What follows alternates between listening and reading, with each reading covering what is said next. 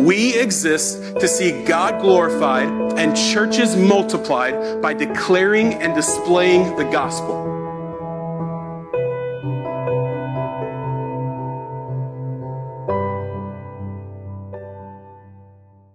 We're in 2 Corinthians chapter 12.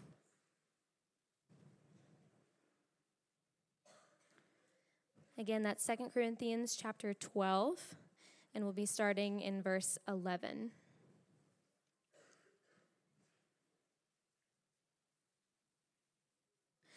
I have been a fool. You forced me to it, for I ought to have been commended by you. For I was not at all inferior to these super apostles, even though I am nothing. The signs of a true apostle were performed among you with the utmost patience, with signs and wonders and mighty works. For in what were you less favored than the rest of the churches, except that I myself did not burden you? Forgive me this wrong. Here for the third time I am ready to come to you, and I will not be a burden, for I seek not what is yours, but you. For children are not obligated to save up for their parents, but parents for their children. I will most gladly spend and be spent for your souls. If I love you more, am I to be loved less? But granting that I myself did not burden you, I was crafty, you say, and got the better of you by deceit. Did I take advantage of you through any of those whom I sent to you? I urged Titus to go and sent the brother with him. Did Titus take advantage of you? Did we not act in the same spirit? Did we not take the same steps? Have you been thinking all along that we have been defending ourselves to you? It is in the sight of God that we have been speaking in Christ, and all for your upbuilding, beloved. For I fear that perhaps when I come, I may find you not as I wish, and that you may find me not as you wish, that perhaps there may be quarreling, jealousy, anger, hostility, slander, gossip, deceit, and disorder. I fear that when I come again, my God may humble me before you, and I may have to mourn over many of those who sinned earlier and have not repented of the impurity, sexual immorality, and sensuality that they have practiced. Good morning. For anyone I haven't had the pleasure of meeting, allow me to introduce myself. My name's Adam. I'm one of the pastors here. If you are visiting with us for the first time, we do want to extend just our welcome to you. Hopefully you've already received that from our members, which I'm sure you have. And just let me invite you after the service, if you would, don't just sneak out. Please hang around for a little bit. We'd love to get to know you a little bit better in the lobby. We even have a gift over in our Connect area. We would love to kind of connect with you and get to know your story a little bit better. Emmaus members, I know we often say this from the pulpit, but it truly is a joy to be your pastor, especially even in considering some of the implications of the text that we've seen throughout this series over 2 Corinthians and what it looks like to faithfully walk as a body of Christ. I just want to commend you all and thank you for your efforts to comfort one another and mutually encourage one another in Christ. And so just let me say thank you, and I beg you to continue to do that. So, anytime I get a chance to open up the Word of God, there's this immense joy that comes with that, and also an immense weight. So I would love to begin with prayer, and then we'll jump into the text. So if you'd bow with me. Father, we lift high your name. Lord, we ask that in all that we do here this morning, whether it be our songs or our fellowship, whether it be the word proclaimed, I pray that your name would be lifted high in this moment. Come before you in the name of Christ Jesus, the only mediator between God and man.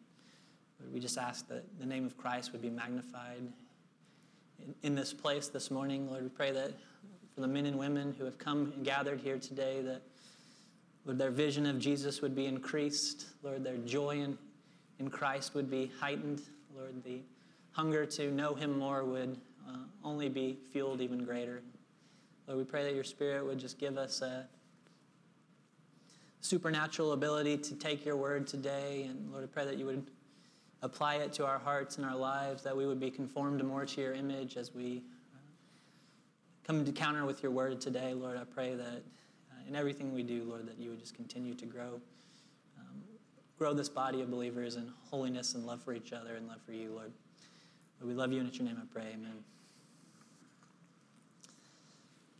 So throughout the process of going through this letter to the Corinthian church, we've seen Paul exhibiting a great deal of patience and humility. Consider Paul, who comes to the city of Corinth, which is known as one of the more wicked cities throughout the history of the world, a city where there was certainly no lack of ability to indulge in the pleasures and the things that this world has to offer. This is a city of the self-made man, where those who were able to turn a phrase and who had a certain quality about them to draw crowds were those who would climb their way to the top. And these were the type of people who received greatest of honor among them. And yet here we see Paul comes to this city, and he comes with no crafty arguments or no slick-sounding skill of speech, but he comes and he proclaims the power of the gospel in plain language. In a miraculous form, we see this church arises in Corinth.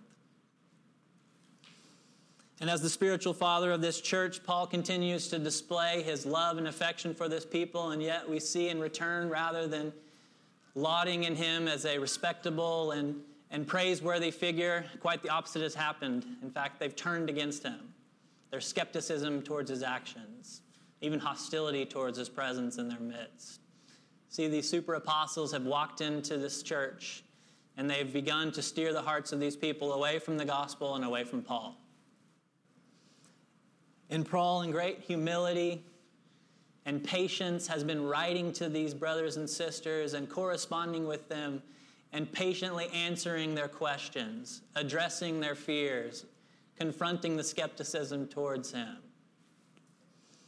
And we see that he's done so powerfully and methodically as he's addressed these issues, both intellectually and logically. Today we see, as Paul is veering towards the conclusion of this letter, he has every intent that he's going to come and finally visit this church again. And Paul, having reasoned with them logically why they should be restored to him, is now turning to their hearts. Paul offers them this plea. He says, if I love you more, am I to be loved less? And in so doing, Paul is not simply asking them to like him. He's not saying, I want you to like me, so please do whatever it takes. But Paul is inviting them back into fellowship of the believers. He's inviting them to embrace the gospel that they once proclaimed. And so today we see Paul appeals to their hearts in this final push before he comes to visit them. And as we look through this text, we're going to see kind of three movements of this. Paul's going to conclude this boasting that he's been engaged in over the last few chapters. He's going to appeal to their hearts that they would restore the love that they once had for Christ and for him. And then finally, he's going to end by issuing a warning for those who choose not to. So let's go ahead and open up the text. Verse 11 through 13 is where we'll start.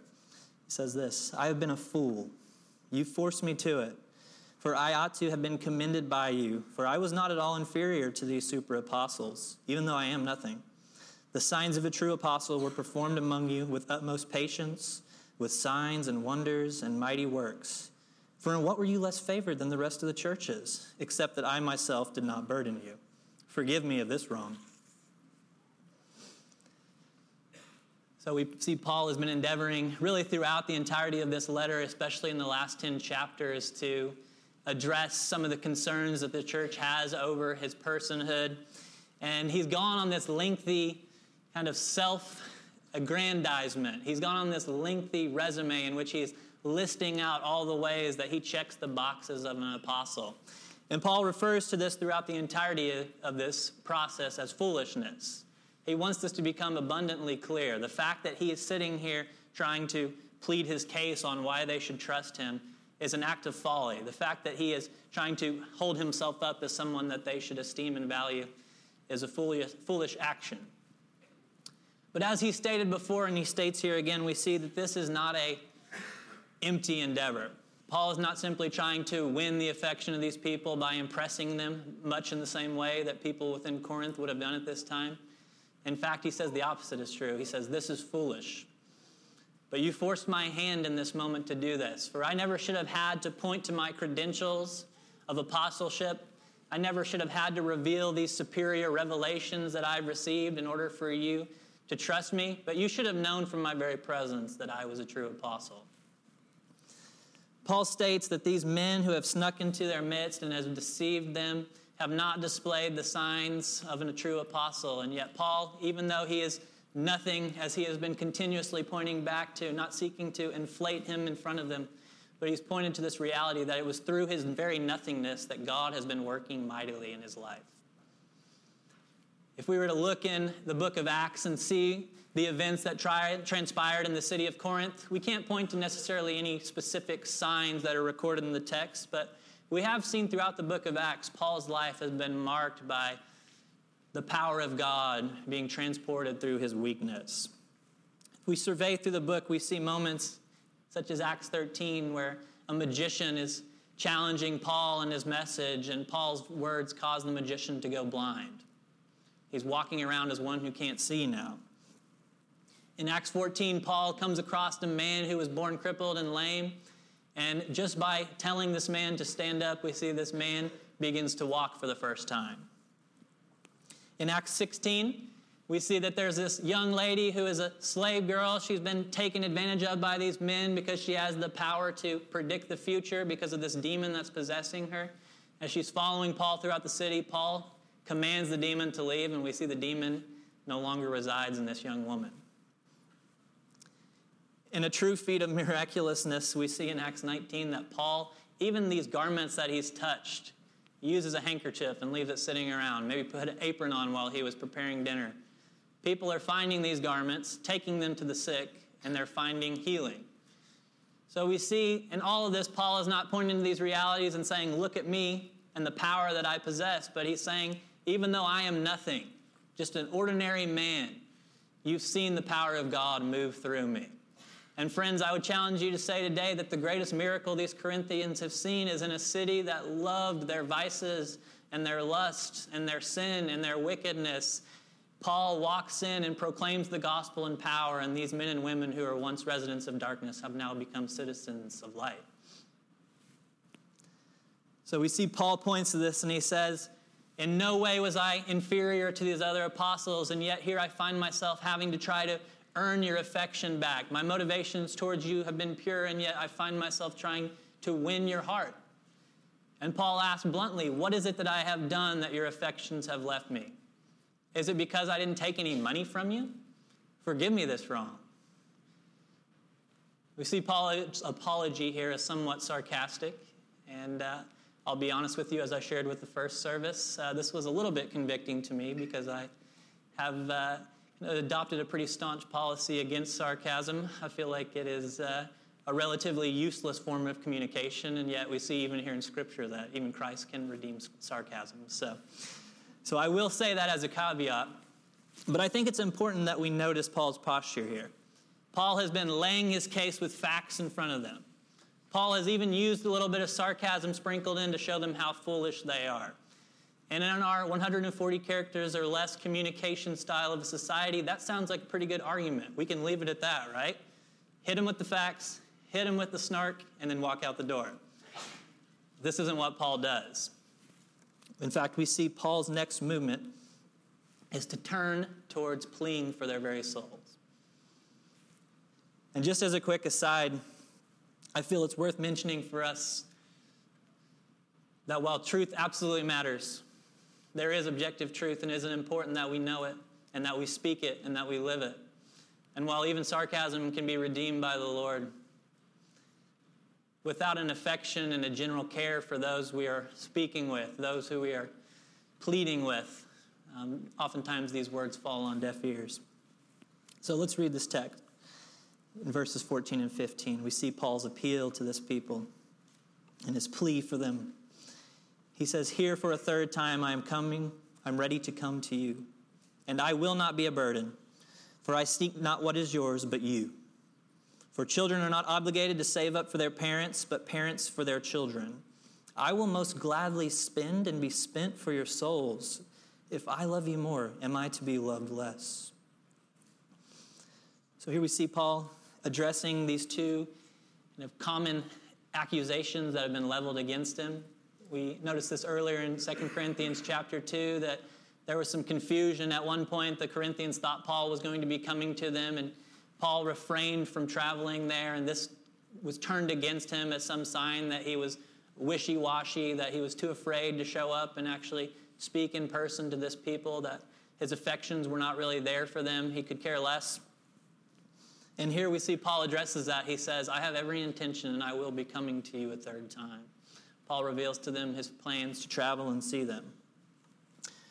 And we also see this repetition of this theme. We saw it earlier in the book of 2 Corinthians, and we've seen it twice already. This idea that for some reason the fact that Paul has gained no money from them has somehow made him some kind of fraud. It's somehow invalidated him in their midst.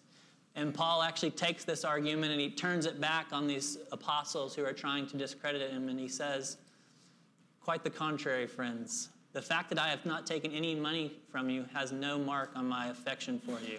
In fact, when you look at these super apostles, I can measure how much they care about you. Just count how much money is in your bank account, because as soon as that money is gone, so will they be. These peddlers of a false gospel are here to receive your paychecks, and as soon as the money dries up, they'll be gone. But this is not so with me. I have no intention to lay my hands on your money. In the same way that a parent is responsible for bearing the burden of their child, so it is with me. And friends, as we look at that imagery, I want to pause for a second and think, it sounds like a little bit of a harsh comment, right?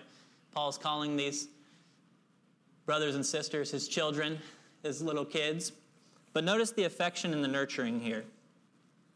Paul's saying, I have no desire to gain from you. What I desire is for you to be found whole in Christ. So if you will keep your money in your pockets, my desire is that you would be kept by Christ till the end. And as a father of a 1-year-old and a 3-year-old, this imagery is pertinent as I consider, as I have my young son Jude crying out to me. Although I will admit there's selfishness in my heart, never once have I went up to Jude whenever he's cried out and said, son, I'll change your diaper this time, but next time I'm charging you $5 for it. At no point for my daughter Nora, when she asked if I'll make her cheesy eggs and pancakes on a Saturday morning for breakfast, have I said, that sounds like a plan, but you're responsible for covering lunch today. See, when Paul is calling these his spiritual children, in the same way it wouldn't be an insult for me to say that in this season of life I need to wipe Jude's bottom, right? By God's grace, there may come a day where he does that himself. And I pray that does happen. But what we see in this moment is there's an end goal in this process, right? There's this bending towards maturity that never happens if as their parents, I don't bear the responsibility and the burden now. And Paul says, I am more than willing to do this for you, Corinthians. You spiritual babes and spiritual infants, I am more than happy to bear your burdens upon my back and take nothing from you if it means that you will move towards spiritual maturity. And friends, this is a beautiful display of the gospel as we consider men and women walking side by side with each other, pointing each other towards Christ and bearing each other's burdens along the way. And if I can be honest with you, I fear that our culture points us in the totally opposite direction. It's impossible for me to summarize this idea in one small little clip. But if you were to go onto social media today, I feel like the sentiment would be something like this. Stay away from toxic people. Get rid of anyone in your life who doesn't make you happy. If someone is a burden to you, then they aren't worthy to be in your life. Surround yourself with people who unflinchingly support you in everything that you say, do, and believe. See, this is the idea of our culture. Let's say that if someone's not willing to go a mile extra for you, then you shouldn't be willing to walk a mile for them. And friends, my fear in this mentality is not only are we not conformed to Scripture, but we deny ourselves the ability to both bless and be blessed. In the same way that Paul is willing to deny himself for a season and see his own interests put aback for a while so that these brothers and sisters would grow in maturity, friends, I pray that we have the same posture in our midst, Emmaus. That we would not look at other people's struggles as an inconvenience to our schedule and our time card. That we would not see another's difficulties as something that would be ruining our chance to do true work for Christ, but that we would see this as an opportunity to be a blessing and also to be blessed as we comfort those with the comfort that Christ has given to us. And friends, I do think it's pertinent enough that it is fair to mention there is room for nuance in a discussion. There are times whenever relationships become dangerous. There are times when affiliations with others require boundaries. In fact, your pastors have counseled some to seek out those boundaries at times. So don't hear me say that. But what my fear is that in our heart and our sinfulness, we would find ourselves closing ourselves off to any opportunity to bear the burdens of those around us. And friends, in doing so, we miss an immense opportunity. For you see, Paul had a toxic person in his life. It was the Corinthian church, to be certain. Even though Paul had offered them love and genuine care and affirmation, their response to him was to reject this, to take his actions and twist them to be somehow wrongly motivated, and to continually reject his pleas to them. And notice Paul's posture in this is not to wash his hands of these people and say, it's time to cut ties, you're not worth my time. But rather, Paul's posture is to press in further and to go after these people. And may it be so with us, Emmaus. My wife and I are pretty big fans of a show that chronicles the life of the young British Queen Victoria during her reign in the 1800s. And I was struck as we watched an episode the other day in which it chronicled a historical event known as the cholera outbreak on Broad Street in 1854. So this show is largely fictional, but it also has some actual historical events, and this was one of them.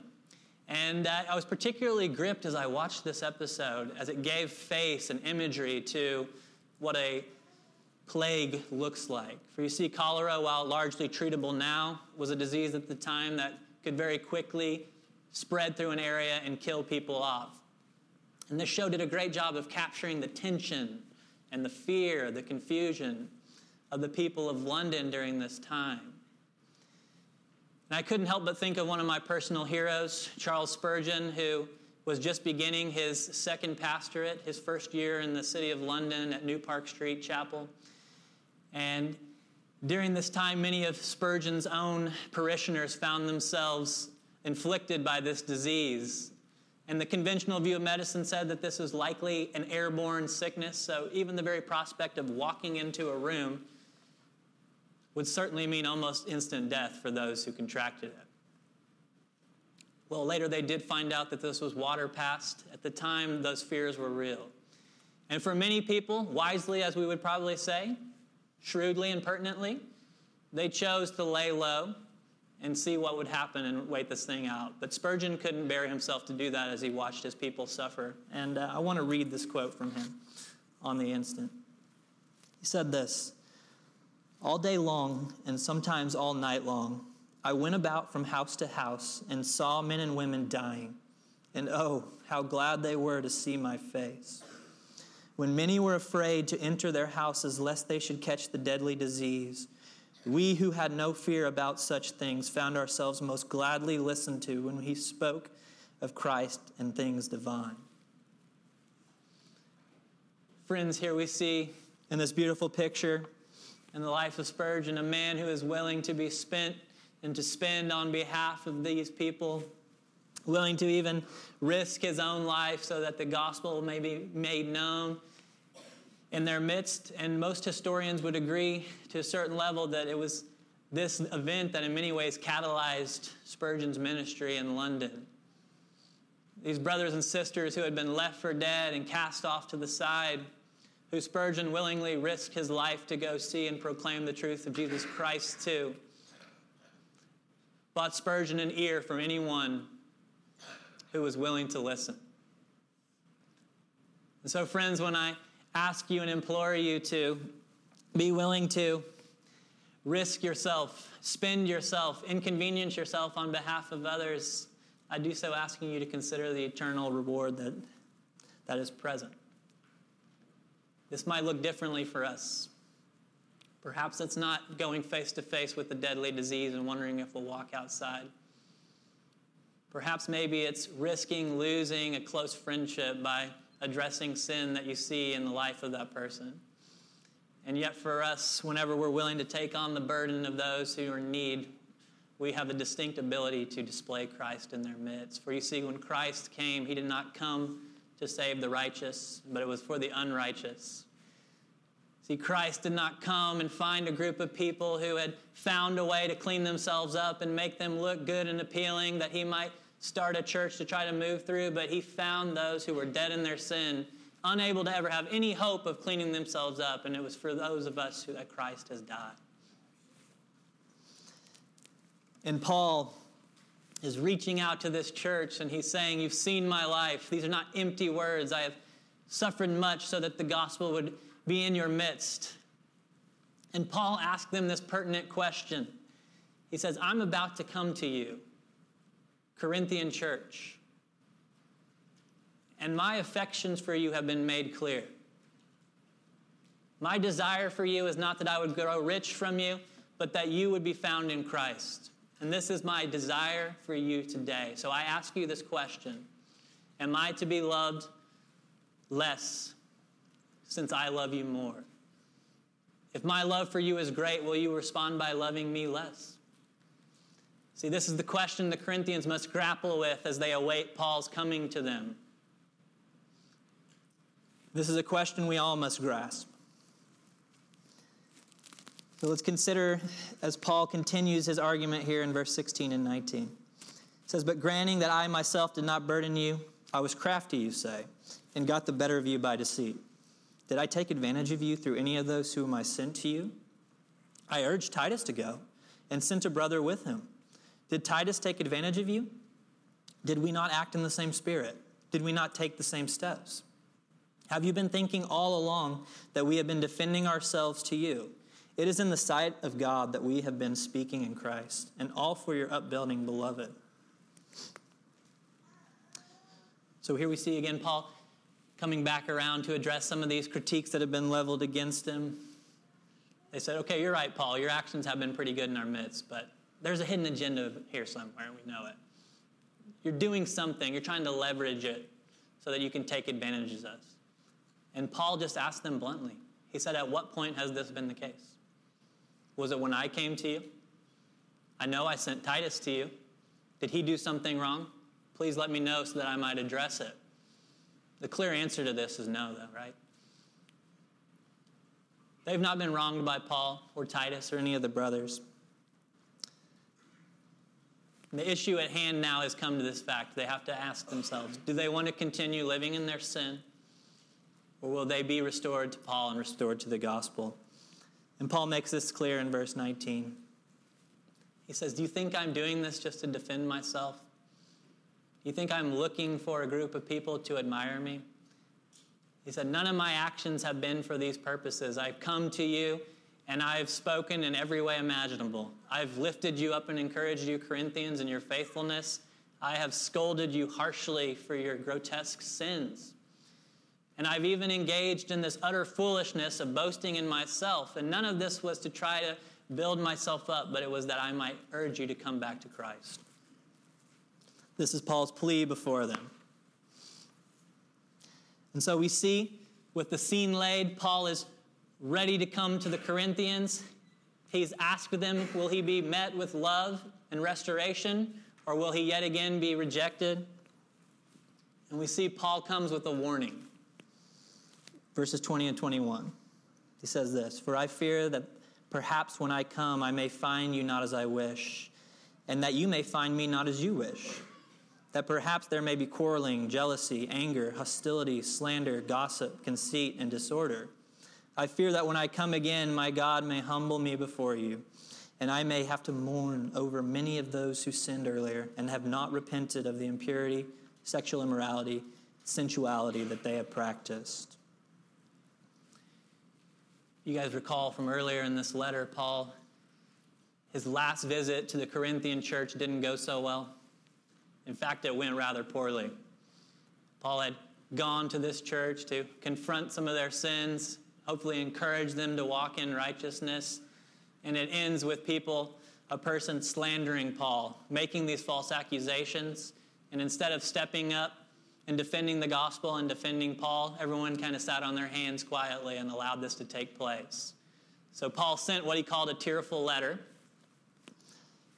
And then Paul has refrained. He's wanted to go back to the city, but he's been patiently waiting because he doesn't want to come and strong-arm this city into obedience, but he wants the effect of the Holy Spirit to allow for repentance to be present. And Paul warns them, he says, the time's come. I am coming to see you, church. But here's my fear. I fear, despite all that has been said, I fear that in spite of the fact that my intentions for you have been made clear, that when I come to you, I'm going to find the same sin that was prevalent the last time I was there. I fear that we're about to have another painful meeting yet again. For you see, Paul had been exposed to their quarreling, their jealousy, their anger. It had been on full display in his last visit. And Paul says, I fear this is what I'm about to walk in on yet again, unless you repent.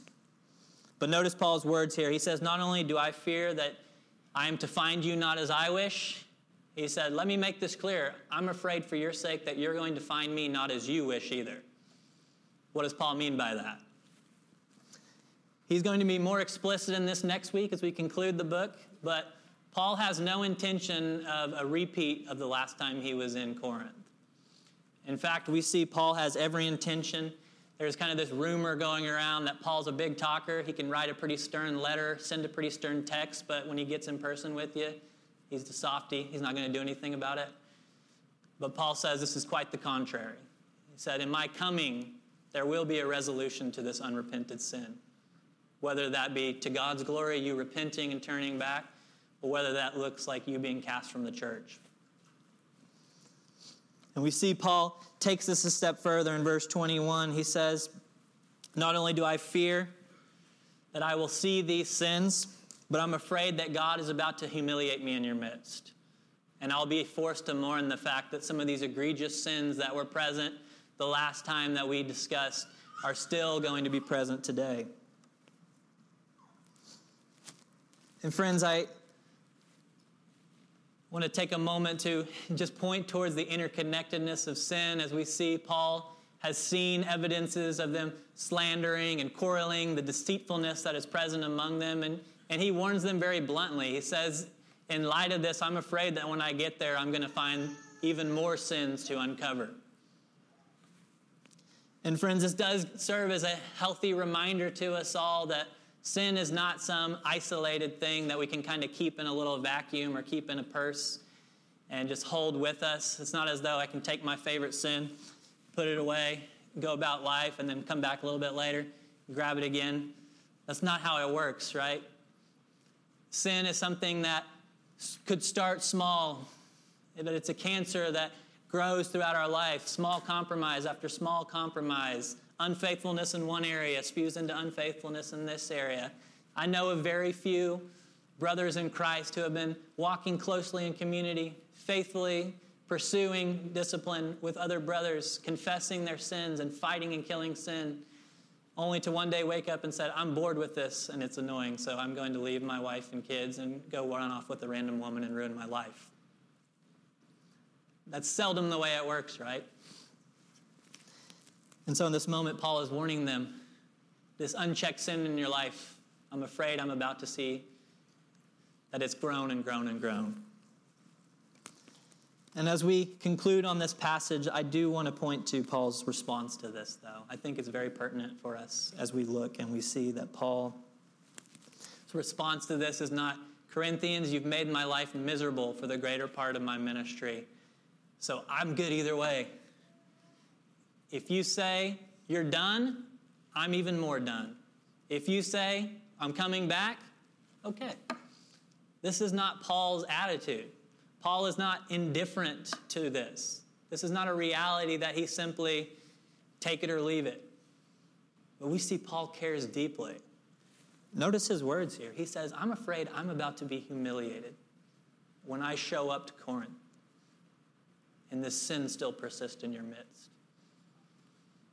Why is this humiliation for Paul? He's not the one who's living in unrepentant sin.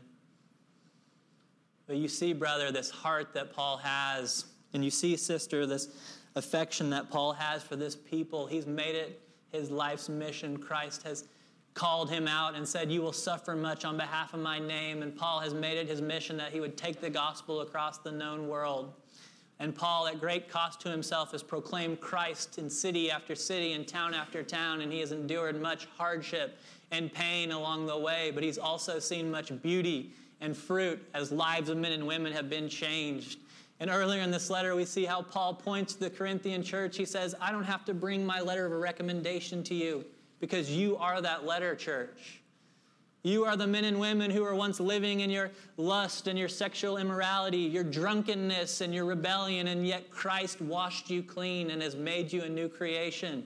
See, this is Paul's boast in his letter of recommendation in this people. And Paul fears that he's about to have to walk into this church, and the same people who he once found joy in the fact that he saw this transformation and this fruit, he's afraid he's about to walk into this church and have to tell them, depart from us because you're not of us. And Paul bears no joy in this. And so, friends, he leaves them on this note with this plea. Next week we'll see as he clarifies this even greater. But with this plan to come to them, and he begs them that when he arrives that they might find him pleasing and that they might accept the gospel.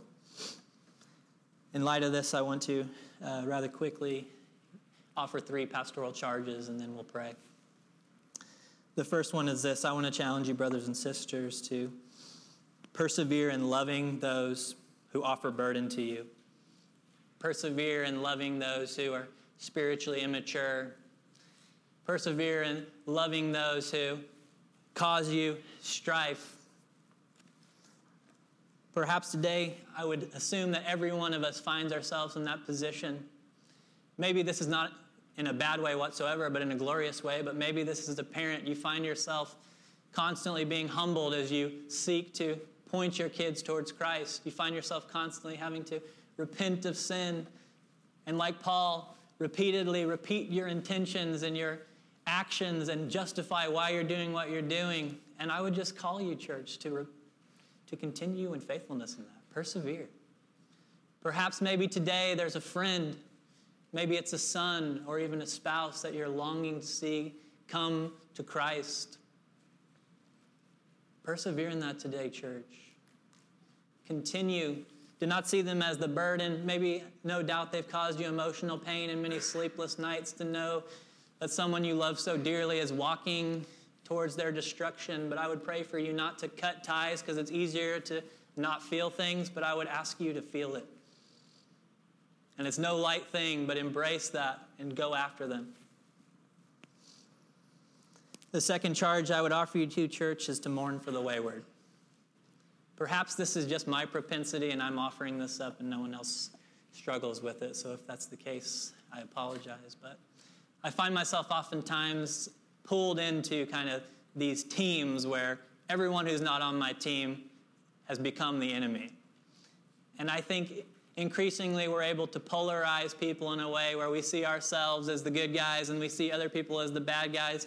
And hear me, this isn't me trying to eliminate objective truth. There is right or wrong. But I would ask you not to become so entrenched in this idea that when you see someone on the other side falling away, when you see someone on the other side walking into destruction, that you would somehow find yourself glib about it or even excited about it or even have a side little chuckle that's like, well, they believe that. That's the obvious consequences of their beliefs, so serves them right. I would charge you like Paul to have a mourning as you see others walking towards their destruction. And may that motivate us to proclaim Christ. And my last charge today is for the non-believer. I ask you the same question that Paul asked the Corinthians when he said, if I love you more, am I to be loved less? On behalf of Jesus Christ, I ask you, if Christ loves you more, are you to love him less? For you see, Paul beautifully has incarnated the gospel in the midst of these Corinthian people. He went to them at great cost to himself and proclaimed reconciliation to God. And as a result, this Corinthian people have pushed him away, and they've sidestepped him, and they've accused him of being unfair and unfaithful and even trying to use them. And Paul, rather than running away and cutting his hands or washing his hands from this, has continued to pursue after this church. And friends, in an even better way, in an even more glorious way, this is what Christ has done for us. Where you see Christ, at great cost to himself, has stepped down. He stepped into earth. He died on the cross, and he bore the punishment for your sin. And friends, if you call out to him today, you have this assurance that for those who call upon the name of the Lord, you will be saved. And I ask you, if you find yourself like the Corinthians today, you're kind of sitting there patiently thinking, he's never going to come. Paul's not going to come do anything. Perhaps here today you say, if Christ was really hated evil, he would have already come and done something about it. But let me assure you, friends, don't mistake Christ's perseverance and his patience as being weakness. Christ is patiently delaying his return until he has brought every single one of his sheep into his fold. And there will come a day where Christ comes back to punish sin. And so I ask you today, if you hear the voice of Christ, do not wait. Call out to him that you might be saved. Let's pray. Father, we thank you so much for, Lord, this body of believers that you have called forward, Lord, that you have redeemed and purchased for yourself this people throughout time and space. And yet, Lord, we thank you for the distinct joy of being a part of this body, Lord. And I pray that you would be with this group of people as they endeavor to live in light of the gospel. I pray that you would give us, Lord, just an ownership in bearing each other's burdens, Lord, that you would give us a joy at the grace that comes our way when we have the opportunity to display your patience and kindness to our brothers and sisters in Christ as we wait on them, Lord, and as we bear their burdens so that we might see them grow into spiritual maturity. Lord, I pray that you would give us perseverance in doing that, Lord.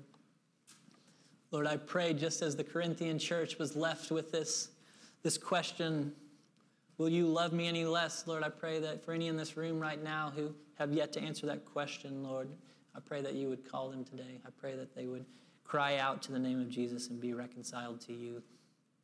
Lord, we love you. I pray that you would just send us forward into this week as your ambassadors, that we might proclaim Christ crucified. In your name I pray, amen.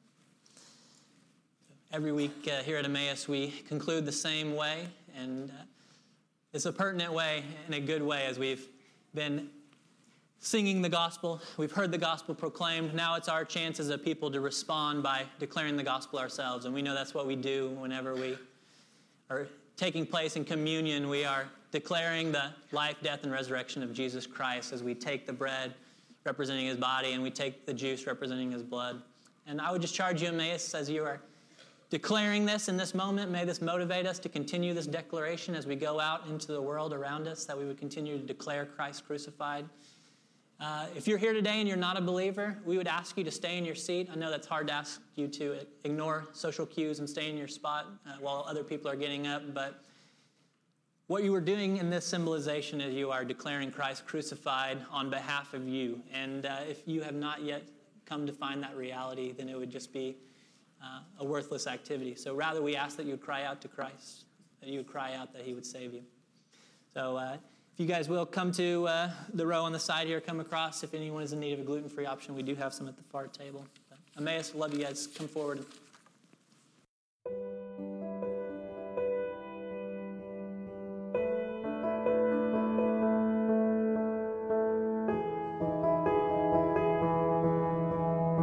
Thank you for watching this Emmaus KC podcast. More information about Emmaus KC can be found available online at www.emmauskc.com.